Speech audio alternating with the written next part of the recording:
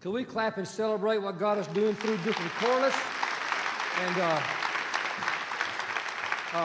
what I want you to hear, all of you, is that if you're living, if you're alive and you're breathing, God has a mission and purpose for your life. You never get to a point in your life where God is finished with you and using you while you're on this earth.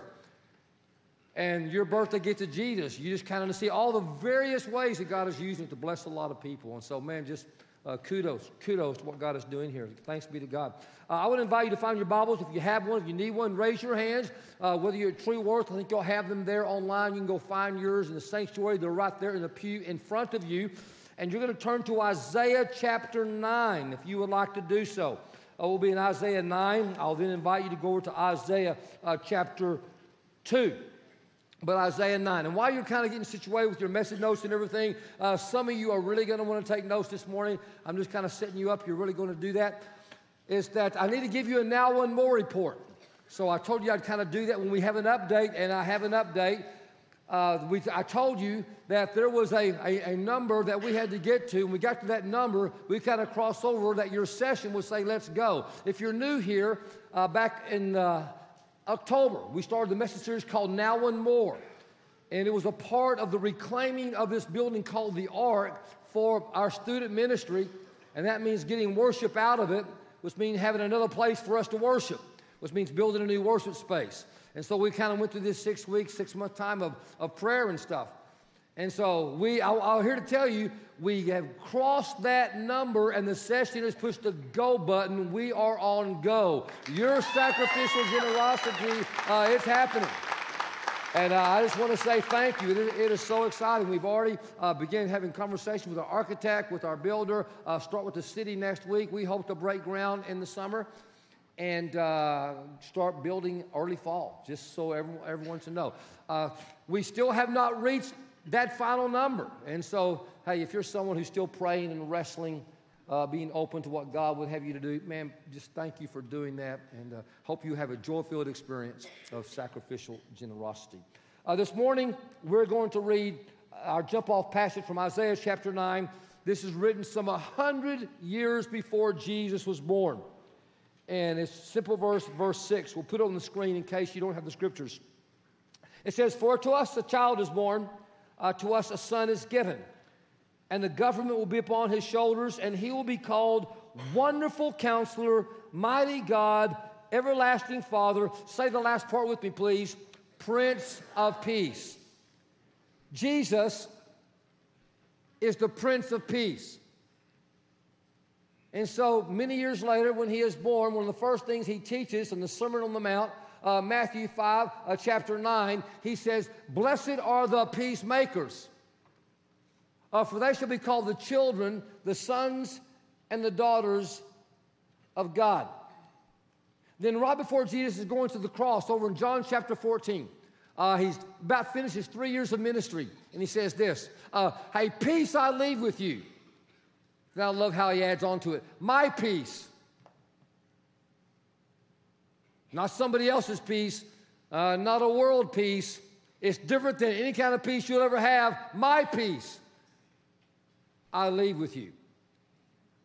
And I think the people that were following Jesus heard him talk about this so often, they got the message. And so from Acts all the way through the book of Revelation, you get all these passages about peace.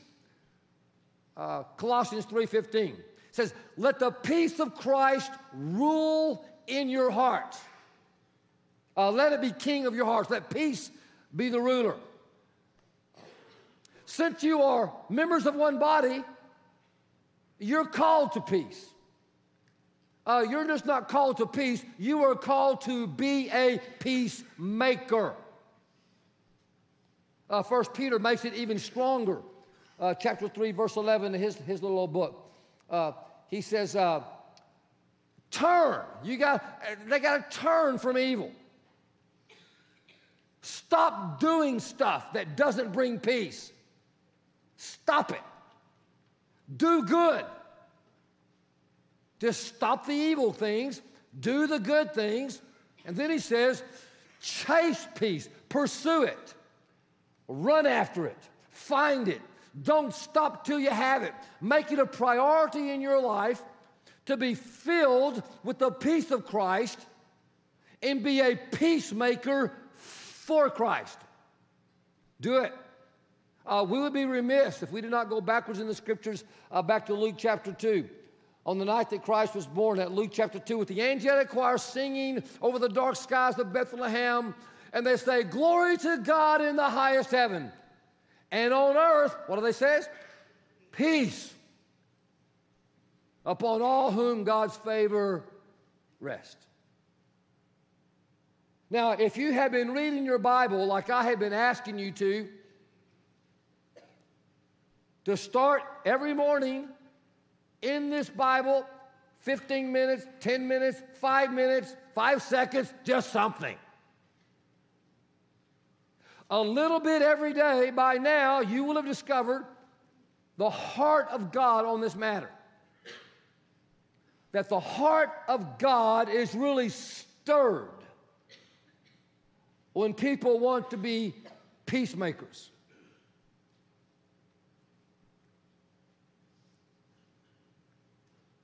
This concept of peace is so profound that the prophet Isaiah, 100 years before Jesus, cast a vision of peace that is so poetic and profound that people who have no faith and people who have all different kinds of faith have quoted it, rewrote it in many different ways. Let me read it to you.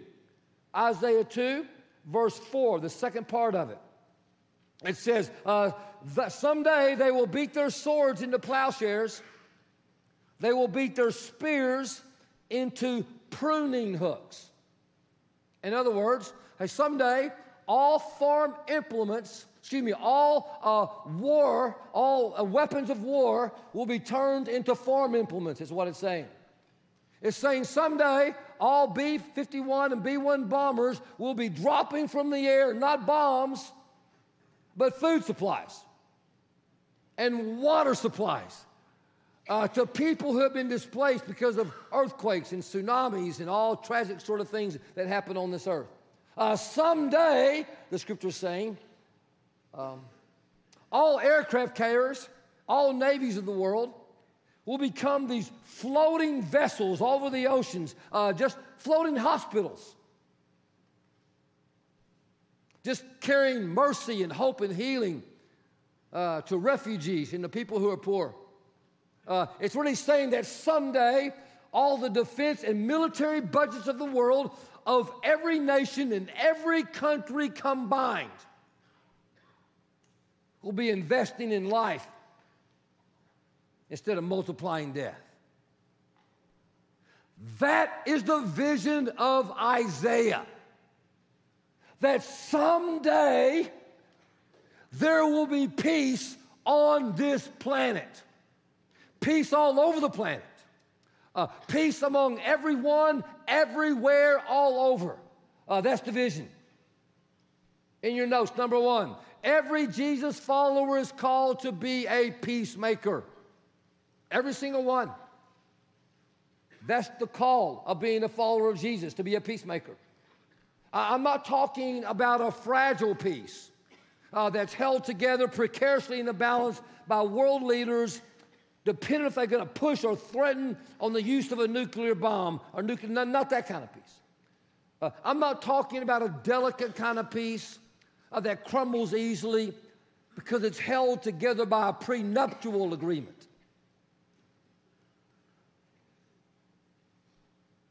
Restraining orders, divorce papers, last will and testaments, other legal papers. I'm talking about a sturdy peace, a rock-solid peace that's held together by world leaders and populations of people like those who can hear my voice right now. Like people who are equally yoked in marriage in Christ, who are committed to the core of their being that conflict is better resolved around board tables than battlefields and kitchen tables than courtrooms. When Jesus said, "Blessed are the peacemakers," he was commissioning every single person who would ever be a follower. Are there any followers who can hear my voice this morning? In the sanctuary, True Worth, online, or here in this house right here called the Ark. Are there any followers here this morning? If there are, please hear. He has commissioned anyone who would follow him to make a contribution to the vision of peace on earth. Everyone. And that includes working for peace in your marriages. That includes working for peace in your family relationships, your immediate and extended family. Working for peace where you work. Working for peace in this political climate in which we live. Working for peace where you go to school. Working for peace in your church. Working for peace wherever you live, you play. That's the call of someone who's a follower of Jesus. Be a peacemaker. So I found myself asking myself this question. Hey, Rick, how seriously are you taking this peacemaking mandate? I've been wrestling with that. Let me ask you this morning who are here. How seriously are you taking the call to be a peacemaker? Do you think about it? Do you pray about it? Do you engage in peacemaking activities in your life? Do you? Do you? I found myself in this kind of conflict in my brain, this crazy place in my brain this week, past 2 weeks, really kind of struggled with all sorts of stuff. I mean, really a crazy place. I still haven't resolved it all. Some of you are saying, Pastor, you're always in a crazy place. You're never going to get that stuff resolved in your brain. I know, I get that. But this particularly crazy the past couple of weeks because I've been reading all this stuff about peace, all that I could about peacemaking. Blogs, books, articles, listen to podcasts, all that I could. At the same time, while reading about war strategies, I've been paying attention to what's going on in Syria. It really bothered me the outcome of where things stand and when the people in Syria and just the suffering and the poverty, that's even multiplied even more now. It's just terrible. And for years it's going to be lasting. So I've been studying a lot of the war strategies of U.S. in Afghanistan and Iraq and Syria here and everything. And so I've had this conflict. One day I'm studying peace. The next day I'm studying about war. And I've learned a lot of stuff. And I want to share one of the things that I've learned that I think an insight from my standpoint I just offer to you. Number 2 in your message notes, that peacemaking and war making, they are both very intensive strategic endeavors. Both of them, strategic, intensive, both of them. I mean, if you're going to win a war, you got to have leaders that are meeting around a board table trying to understand the weakness of the enemy, right? You want to know the weakness of the enemy. And you got to leverage your strength of your own troops so you can win the war and not just keep fighting and fighting and fighting and fighting, right? Strategy to make that happen. The same is true of making peace. Glenn Stassen, who is a PhD at Duke University, he puts it this way. He said, peace, like war, must be waged. In other words, it's got to be strategic. It's got to be consistent. You got to be courageous. You got to have creativity in trying to make peace. You got to have imagination. You got to have heart. You got to have wisdom. You got to have careful intentionality and thought if you're going to be a peacemaker. So, with all of this, I will tell you, I've been asking questions, lots of questions. I have more questions than I do answers sometimes when we're doing this thing because I'm wrestling with stuff. And here's some of the questions I'm coming to asking. Why in the United States of America, if we have all of these war colleges, and we do, we have 5 of them, why don't we have peace colleges? And here, if we have military academies, and we do, some of the best learning institutions in the world are our military academies, and we've had many from this church who have gone there and graduated. Awesome, wonderful education and preparation. But if we have military academies, why don't we have peace academies? And a little closer to home, in the church, we have so many Christian colleges, Christian universities, offer many different kinds of degrees, graduate and undergraduate. Why don't we have more of our Christian colleges and universities offering degrees in peacemaking? Because Jesus said, blessed are the peacemakers. And even more local, in the church, the local church, and like us. We spend thousands of dollars all over the world, thousands of dollars in extending compassion to people that are in need, joyfully, rightfully so. But why doesn't the church invest more time and energy into peacemaking activities in the world? Why not? Now, I'll tell you, I find all this kind of troubling and for many reasons, and here's one of them. In my 64 and a half years of living, and all the reading, all the study, all the classes, all the research and everything, and the travels that God's allowed me to be in, I think this is true. There's no greater predictor of suffering people continuing to suffer and poor people staying poor than an old-fashioned civil war. A border conflict between two nations just festering like the Hatfields and McCoys, never ending.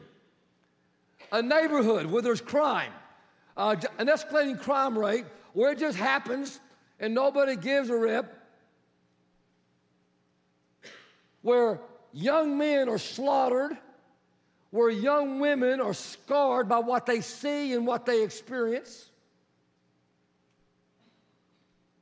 by fields and cows and cattle that are just kind of savaged and pillaged, and manufacturing plants leveled. You just allow that to happen on a regular basis, and I promise you this, poor people will stay poor and suffering people will continue to suffer. That's just a fact.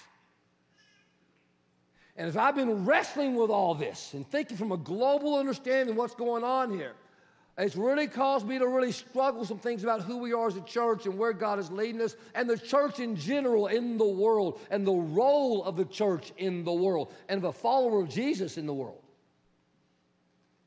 If you were here 8 weeks ago, we did a message beginning our Now One More campaign about the 8 value statements or 8 DNA statements of Pathway. And I know none of you remember that. You can't remember last week. So just kind of nod your head and pretend, some of you that, oh, yeah, I remember. Just make me feel good. Oh, yeah, I remember, right? Yeah. And there's going to be no test. I promise you not to call you on it. But in that week, I gave you the second DNA statement, and I said it was like this. That Pathway Church, we exist to extend compassion to people in need. Now, oh, yeah, I remember. Yeah, nod your head. You remember that. Pretend. Oh, yeah, I remember you saying that, Pastor. I've given a lot of thought to that since then. And I think today, if I was teaching that point, I would rewrite it. And part of it's kind of aspirational value, and part of it, I think, is who we really are. Is that in your notes, Pathway Church exists to fight injustice, to work for peace, and to extend compassion to the poor. Because see, here's what I'm learning. If you're really going to be the church, and you're going to extend compassion to people that are poor, and you do a lot of that. Your birthday gift to Jesus, you've extended a lot of compassion. Ethiopia, Nicaragua, Mexico on the border, right here in your own backyard, True Worth, to our friends at True Worth, right here in Burleson, Texas. Lots of compassion. That you cannot separate fighting for injustice, making peace, working for peace, and extending compassion. You just can't do it. For those kids that are abandoned, abused, and neglected, you're going to extend compassion. But we're also fighting for injustice so it doesn't happen again, to get them out of those situations. And not only that, so they can know peace in their spirit, but also in their families, have a peaceful place as a kid to grow up. And so it's just really important. So I've been asking myself, what are we doing as a church to leverage this peacemaking responsibility. Some of you call this your church home. You've been here for a long time. I hope you realize, some of you, don't take for granted how blessed we are. God's favor has been upon this church. And it's not because we're good. It's not. We're not that good. God is good. And God's favor has been upon this church, and God has blessed us in so many ways. And God has given us influence. Are you aware of that? You as a church have so much influence in this area of the world, and you don't even know it. Collectively, but individually, because there's some individuals in this place who worship here that God has given you lots of influence where you work, where you play, and where you do your thing. And here's my question. What are we doing with that influence to leverage it for peace? You know, the Bible says, to whom much has given, much is finished. Too much is given. Much is what? Expected. What are you doing with your influence? What are we doing with God's favor to help bring about peace, to be a peacemaker in a very divisive world in which we live?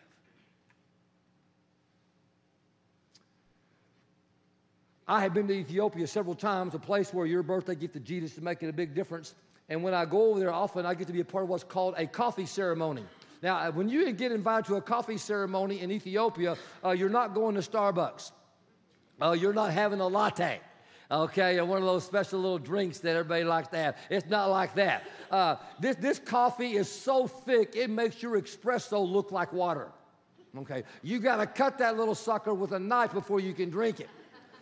Because it's on an open fire, these little clay pots, and when they're cooking it, they're squatted down just like this. I mean, these folks know how to squat, and they're squat down like here the whole time.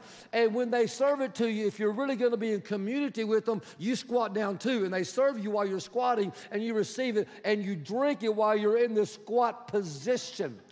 And you're having these conversations of community, breaking down walls and barriers and all this sort of stuff. And the challenge is not getting down. The challenge is getting up.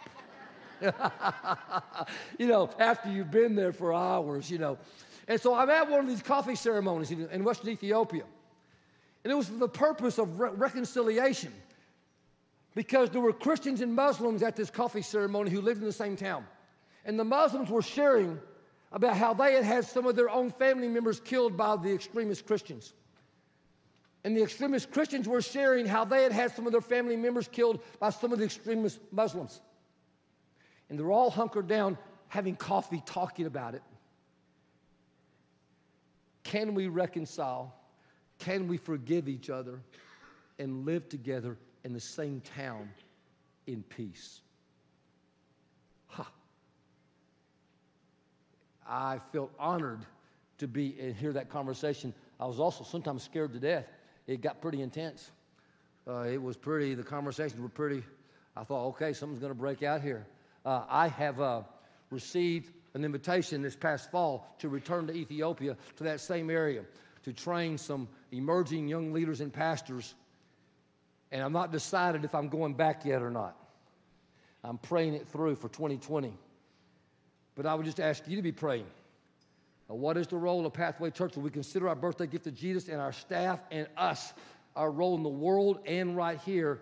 Be praying, what is our role in being peacemakers in a very hostile world? For the time that we have remaining, I want to give you a framework for making peace in your family, for making peace in some of your relationships. This is something I learned and read about in part from a man named John Paul Lederach.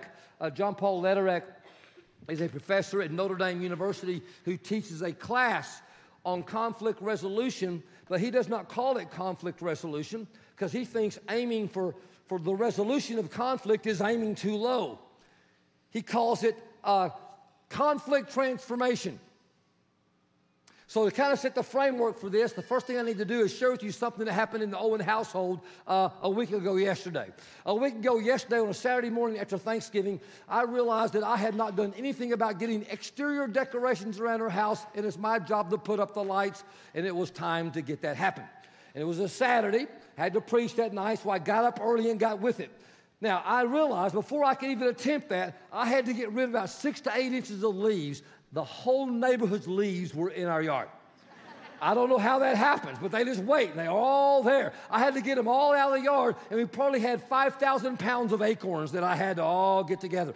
I went and bought a brand new rake because I knew this thing was happening. My leaf blower's got to have a rake. It's kind of easier. So I had on my driveway the Himalaya mountains of leaves. I mean, you could hardly see over them. They were so tall, and there were so many of them. So my wife is backing out of the garage, decides to go shopping. And she's backing out, say, honey, no problem. Yeah, you can go. Feel free to drive over the leaves. It won't mess them up. Just make sure you miss my new rake. Yeah. She missed the leaves. Ran right over my new rake. I went right to the ground, started giving CPR. I mean, this is my brand new rake. It's dying right there. I mean, I got these leaves. I got to finish this job. My type A personality is kicking in. I got to get this done. I got the tape. I'm trying to stitch it, put it all back together. I'm breathing in the rake. I'm breathing, trying to make sure it's going to last just to get this job done and everything. And my wife stops the car at the end of the driveway. She opens the door. She looks out and says, is everything okay? Is everything okay? Yeah, okay. So here's Dallas, that's my wife's name, and here's Rick, that's me, and we're married. We'll have been married 41 years, January the 6th. That's just in 3 weeks from tonight. Yeah. Can you imagine the bliss of someone being married to me for 41 years? Can you just imagine it? I will tell you, when she said I do to me some 41 years ago, even not being a believer in Jesus, I promise you she had a pathway straight to heaven because God knew how challenging it would be to be married to someone like me. So this little situation that we have in our life, Letterick would say, is a disruption. The rake, it's a disruption. I'm always shocked when people are shocked that they have a disruption in their relationship. Can I repeat that again? I just love that statement. I am always shocked when people are shocked that they have a disruption in their relationships. Wherever there are two or more people together, there will be a disruption. Life happens. Disruptions happen. But Letterick says, if you are filled with the Holy Spirit, let me say this again. If you are filled with the Holy Spirit, and you just have a basic understanding of peacemaking principles, just a basic understanding, you will see a disruption and you're not going to react.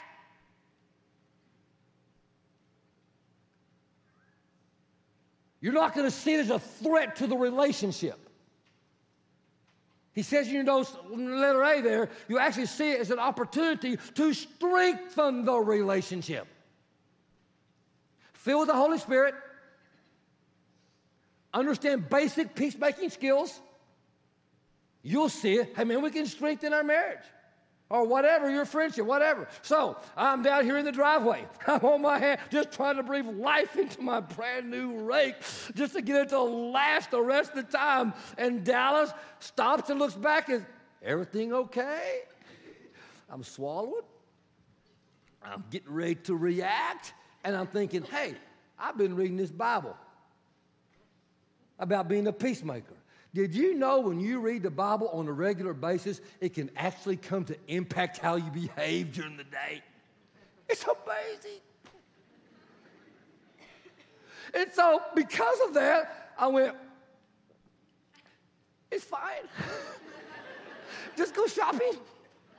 Get out of here. I got it, no problem. I'll just pick each leaf up by hand.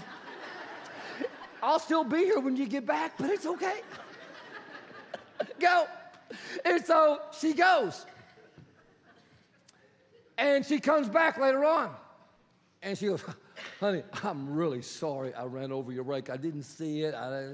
And because I'd had some time to really even more think about it, I'm reading the scriptures, I was able to say, you know what, honey? I have broken a lot of things around the house myself when I shouldn't have. And just the coffee pot itself, I've broken the carafe in our coffee pot, washing it 3 times this fall. We've had to replace it. And you didn't hardly say a word. Hardly. You didn't hardly say a word. And so, thank you for that. And we're good. We're okay. And actually what happened is our relationship was strengthened. Now, if she would have ran over my leaf blower, I was going to the attorney on Monday and it was done. Done. But it can be stronger. Now, let's just take a little more serious disruption. Let's up the ante a little bit. We have Jacob and Esau in the Bible in the book of Genesis over in Genesis chapter 27. And Jacob and Esau are brothers. Their father's name is Isaac. And Jacob steals his brother Esau's birthright. Esau's the oldest. If you're the oldest, you get a special blessing from your father. You're entitled to a birthright, a larger, unique part of the inheritance. And Jacob, along with his conniving mother, they cheated out of Esau. They steal it. And go read the story. And Esau finds out about it. And when Esau discovers it, he makes this very powerful statement. He says, I'm going to kill him. That's what you call a disruption. That's what you call a serious disruption. Man, I'm going to kill him. Now, let's just be honest about this. When you have this sort of disruption in a relationship, whatever the relationship, you're probably not going to solve that just over Christmas dinner. Not going to happen. Too big of a deal. But here's the point I want you to get here about this. If you don't resolve it quickly, a distance will create and you'll begin to move away from the other person. If you don't resolve it quickly, you'll move away. Some of you have had this happen. Don't raise your hand. Somebody said something, you got your feelings hurt, you got mad, you got upset, and you thought, I can't deal with them this right now. I can't deal with it. I just don't want to see them, and you start moving away, right? Someone in the family, you have a fight with someone in the family, and then someone tells you, hey, listen, Aunt Mary, she's not coming to Christmas Day dinner. You go, I'm glad. I just didn't want to deal with her yet. You're at the office. You have a conflict with somebody in the office, John, and someone said, hey, listen, I heard that John's not going to come to the Christmas party. And on the inside, you're going, not ready to face him and talk about this yet either. You're emotionally moving away from the person on purpose because you're not ready to deal with all the thoughts and feelings that are involved in the conflict and the disruption. Now, here's the risk I want you to be away from. I want you to be aware of. That when you get to a place and you start moving away, and you move away very far, these two places right here, between here and here, is the danger zone. You are creating a danger zone when you distance yourself and don't resolve this quick enough. And this danger zone, I want to call the devil's sandbox. Because when you allow yourself to emotionally distance yourself so far from this person, your heart gets hard. You get apathetic. You get filled with hate. You get indifferent. And when that happens, you start demonizing the other person or groups of people. Those no good, sorry, blankety blank kind of people, that sort of person, they're good for nothing. They're awful. They're terrible. When their mama finds out what they did, even their mama's not going to love them when she knows what they did. God shouldn't even give them breath. They're so sorry. And when you get this sort of distance, this danger zone from these 2 points, this is where people who are sober get unsober real quick. They fall off the wagon. This is where new addictions happen.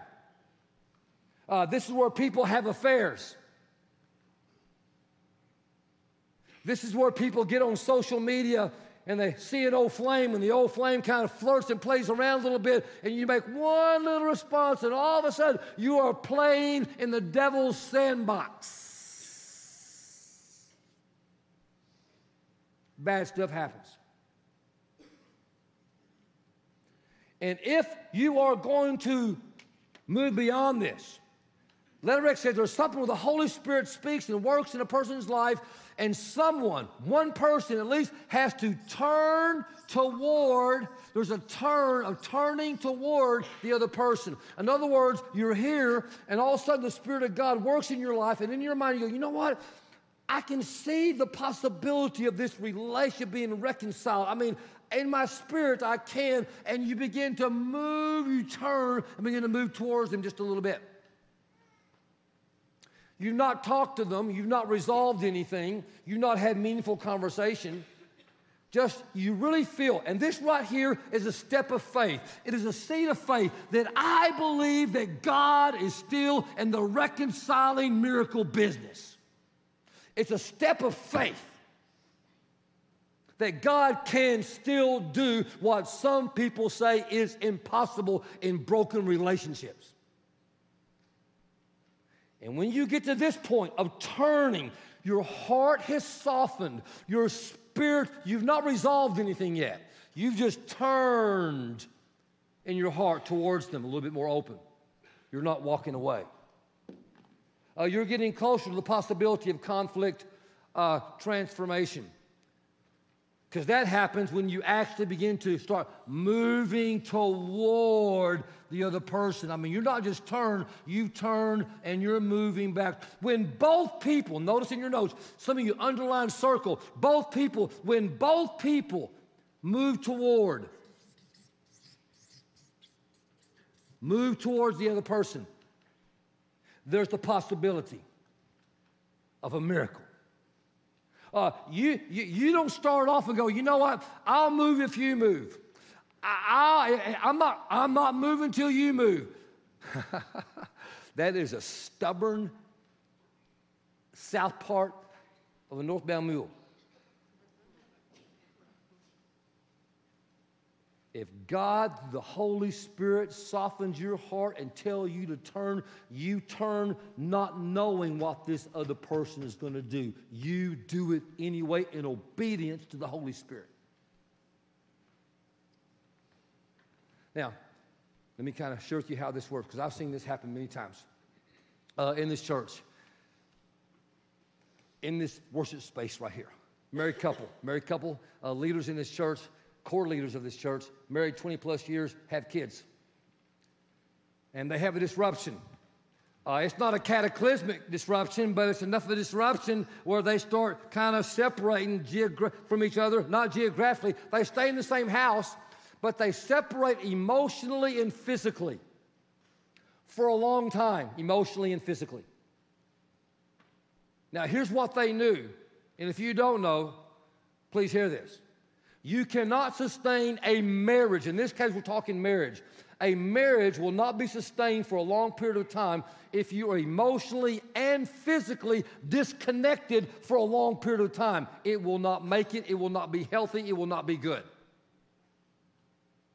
And that's where they were, living in the same house. And so they're in worship.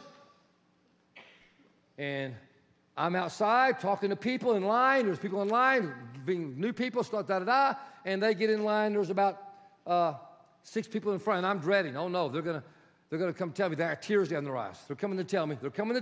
They're done. It's gonna blow their family up. It's gonna mess with a lot of people in the church. These are core leaders. People know them. They have influence. Blah blah blah. I'm going, oh, and I'm just dreading. So they get up there to me, and I did not hear what I expected. He said, you know what, Pastor, you ended the service differently than normal. Oh, really? What? Yeah, you had us sit down instead of stand up. And you said, let the Spirit of God work however the Spirit of God needs to work. Just let that happen. And he said, you're always talking about these God whispers that I kind of think that God kind of whispers to you kind of in your spirit. I always think you're crazy. You're kind of nutty when you say that stuff. It never happened to me, but it happened to me today. And I felt the Holy Spirit tell me, take your hand and place it in the chair between you and your wife. I thought it sounded kind of nutty, kind of weird. But I thought, what do I have to lose? So I did it.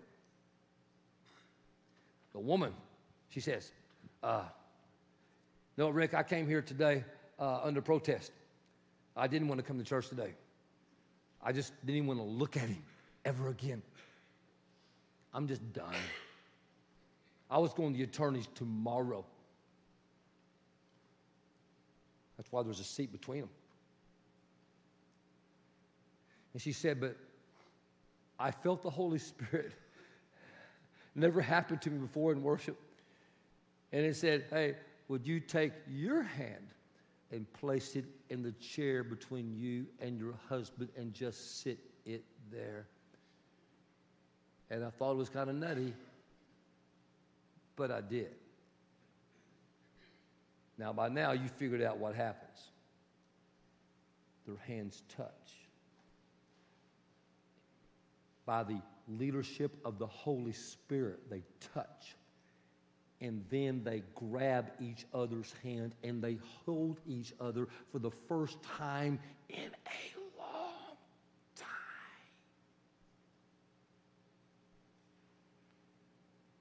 In worship.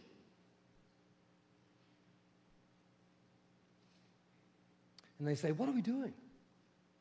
Are we really going to blow this family up, our kids up, over some little disruption of he said, she said, they did, over the rake being broken and many of those? Are we really going to blow it up over some? Are we going to do that? And they prayed. Right there, they prayed. And they were coming to tell me,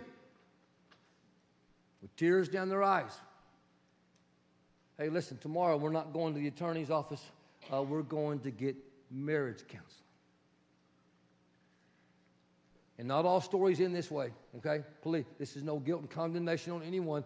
I know every story is different. They don't all end this way. But this was a happily ever after story. And they're stronger, and they're together, and their kids and everything. And I'm just saying, God is still in the miracle business when two people turn towards each other and their heart is softened to let God do what God can do. So back to Jacob and Esau, right? Jacob and Esau. Jacob's way over here. Esau's way over here. Jacob feels awful. I mean, he's, oh my gosh, what did I do to Esau? I feel so terrible about that. And and God begins to make a turn in Jacob's life. And he said, hey, Jacob, you got to go find your brother. You got to go chase him down and tell him you're making it right. You got to tell him you're sorry. And Jacob goes, man, I'm not doing that because my brother said if I ever come to him, he's going to kill me. And so verse 30, chapter 32, Jacob and God wrestle all night long. Anybody here ever wrestled with God all night long because of a relationship that's gone south? I mean, you just wrestled all night long. And the next morning, God says, just go. So Jacob, he starts moving back toward to find Esau. And what he didn't realize that God had did a turn in Esau's heart. Go read it, Genesis chapter 33. And he starts going this way back toward his brother. And go read it down in verse 4. It's a beautiful thing. These two grown men have a reconciliation encounter. I know you can't read that. Reconciling encounter. And man, it's beautiful. They hug each other. They kiss each other. Oh, I'm so sorry I did that. I was wrong. Hey, listen, man, I get it. God has blessed me. It's been years ago. I love you. You're my brother. You're my brother. I love you, brother. Now, church, I realize this didn't always, you name the whatever the friendship, whatever the relationship, you name it. I know this doesn't happen easily. Sometimes you got to work 5 yards, you talk about it. 5 yards, you talk about it. I mean, sometimes there's a series of things till you get to where you can have a transformation in the relationship. But if you do the work, You really can be stronger. You can be stronger than you ever have before. And here's why, because you've learned some things. And here's the first thing you've learned.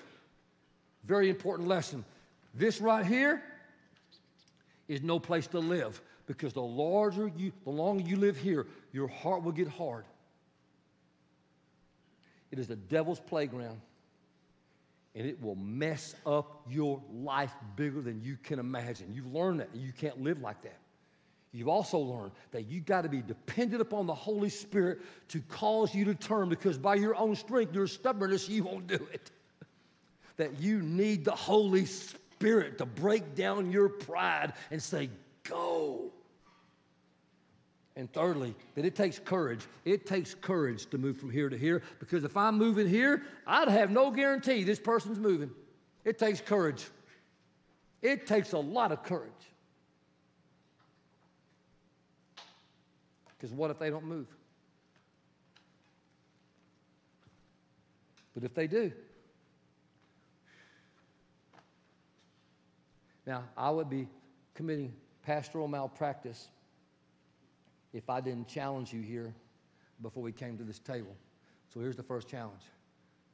The first challenge is, if you've had a disruption with someone in your family or friendship,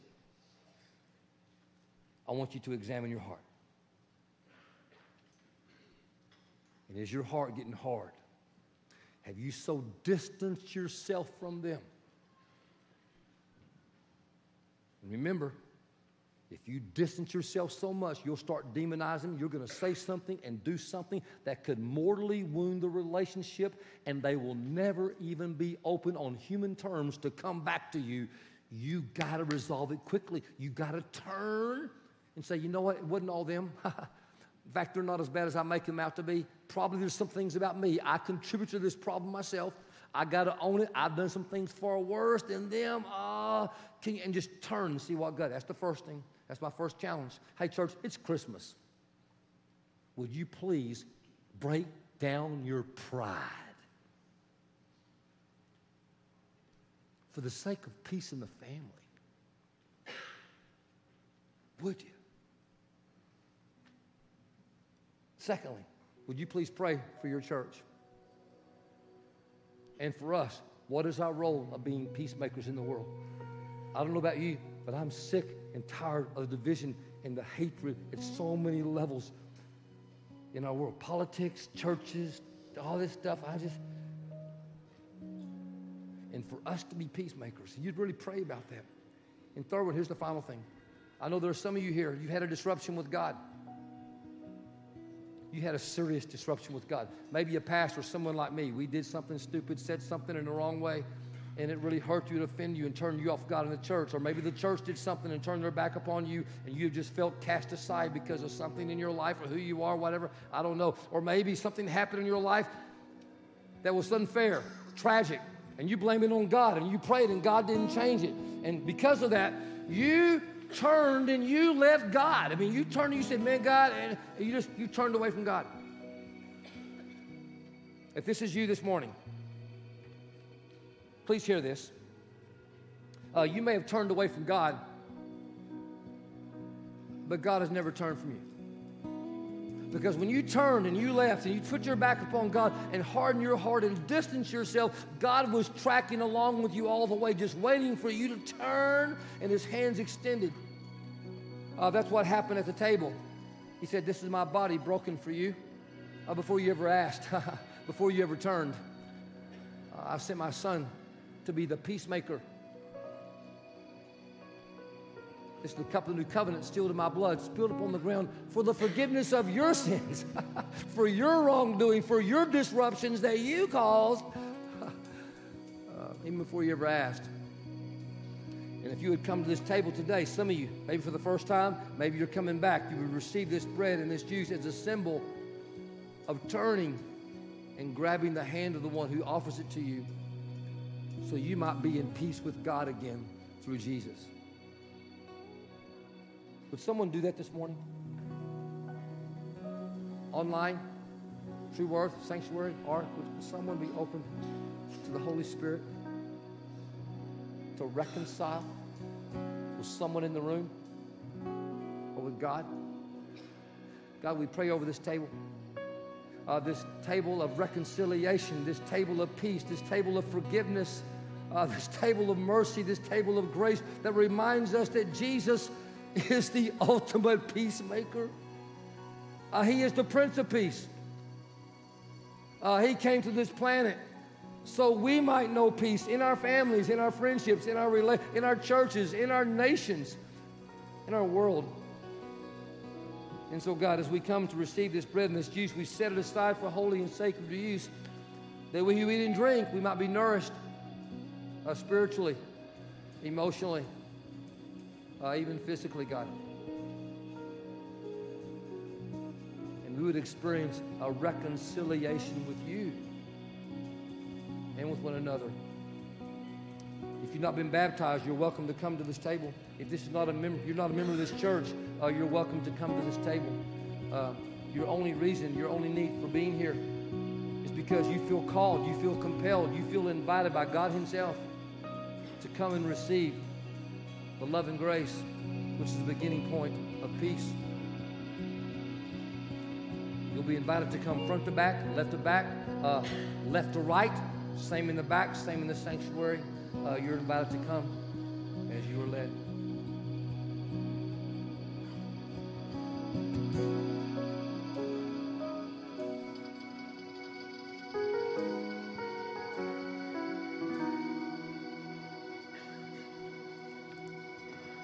Children weep no more. Hope is on the horizon. Weary world, behold your promised Messiah. And angels, let your song begin. Here comes heaven. Christ is born in Bethlehem. Here comes heaven.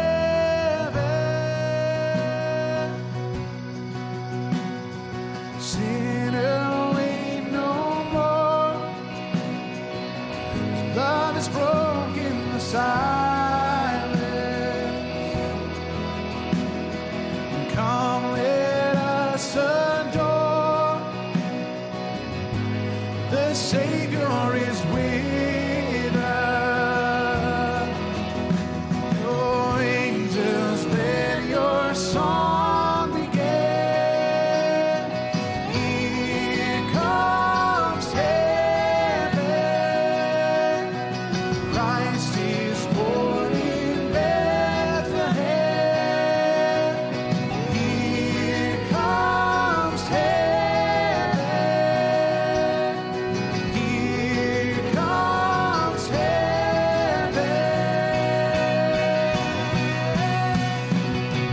Now behold His glory, glory in the highest. All the earth rejoice, for Christ is born. Now behold His glory, glory in the highest. All the earth rejoice, for Christ is born.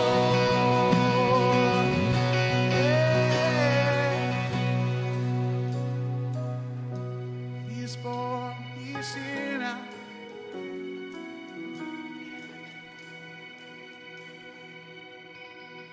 Over all who mourn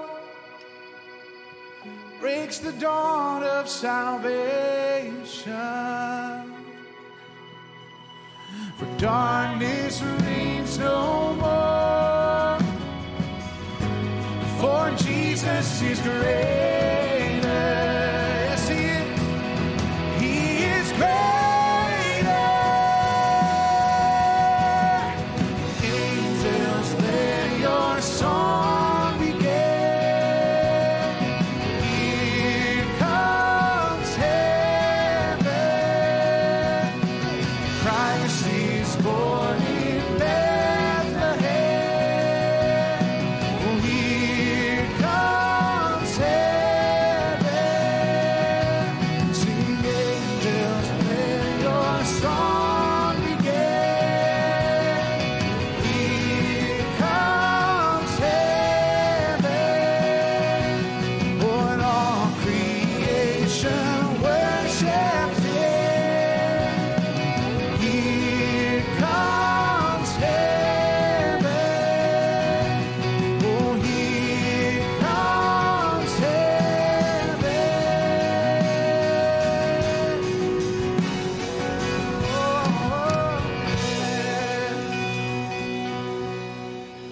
God, we thank you that just like you sent your son Jesus to be right here with us on this earth, God, that even now in this place, your Spirit is here with us. So no matter what we're experiencing this Christmas season, God, we know that you are here with us. We thank you for that, God.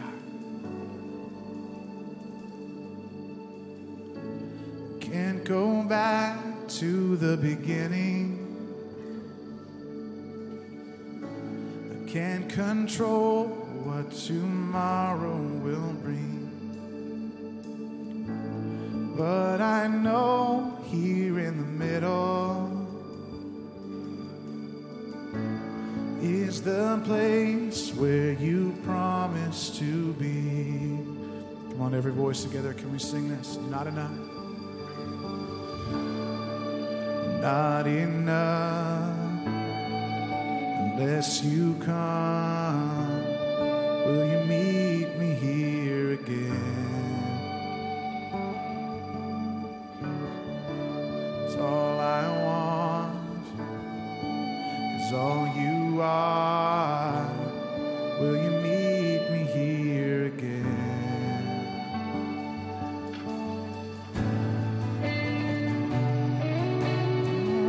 Now, God,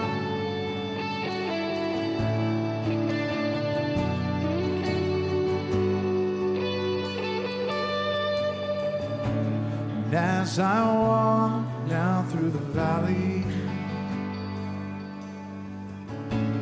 let your love rise above every fear, like the sun shaping the shadow. In my weakness, your glory appears.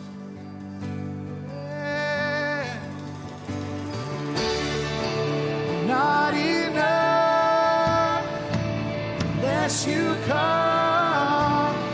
Will you meet me here again? It's all I want. It's all you.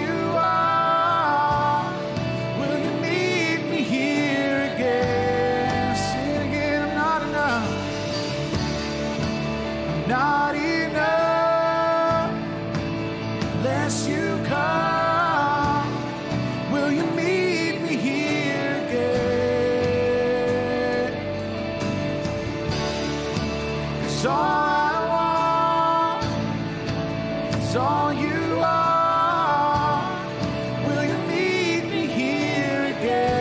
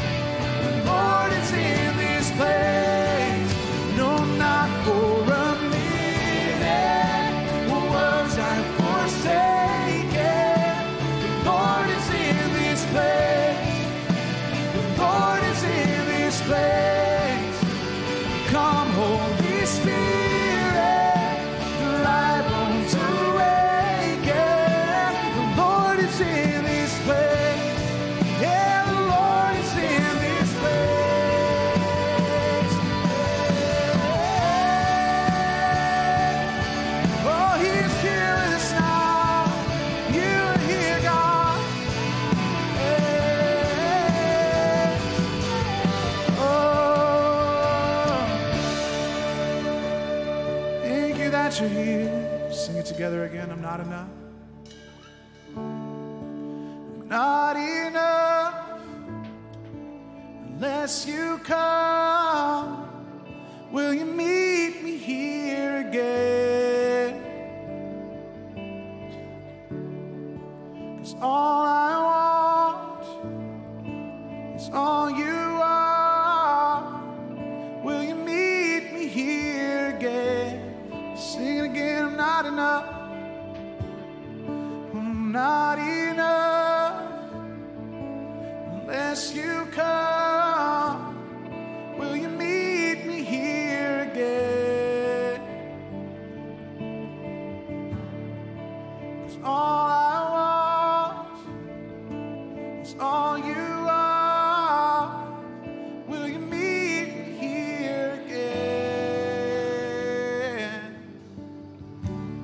moment,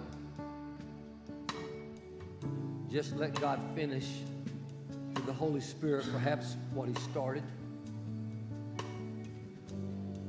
Is there someone standing next to someone, behind someone, a relationship that you know you need to turn?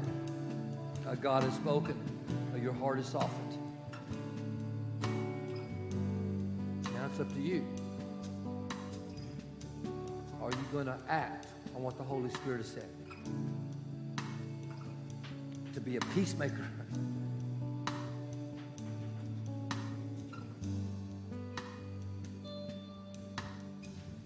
I ask you to do it, God. Move among your people. You please state our purpose statement together. Kind of hear it in a different way today. The purpose of Pathway Church is to glorify God and to share the love and grace of Jesus Christ with as many people as we can. And how shall we fulfill this purpose? By ministering to spiritual, emotional, and physical needs. By providing Christian relationships in the family of God.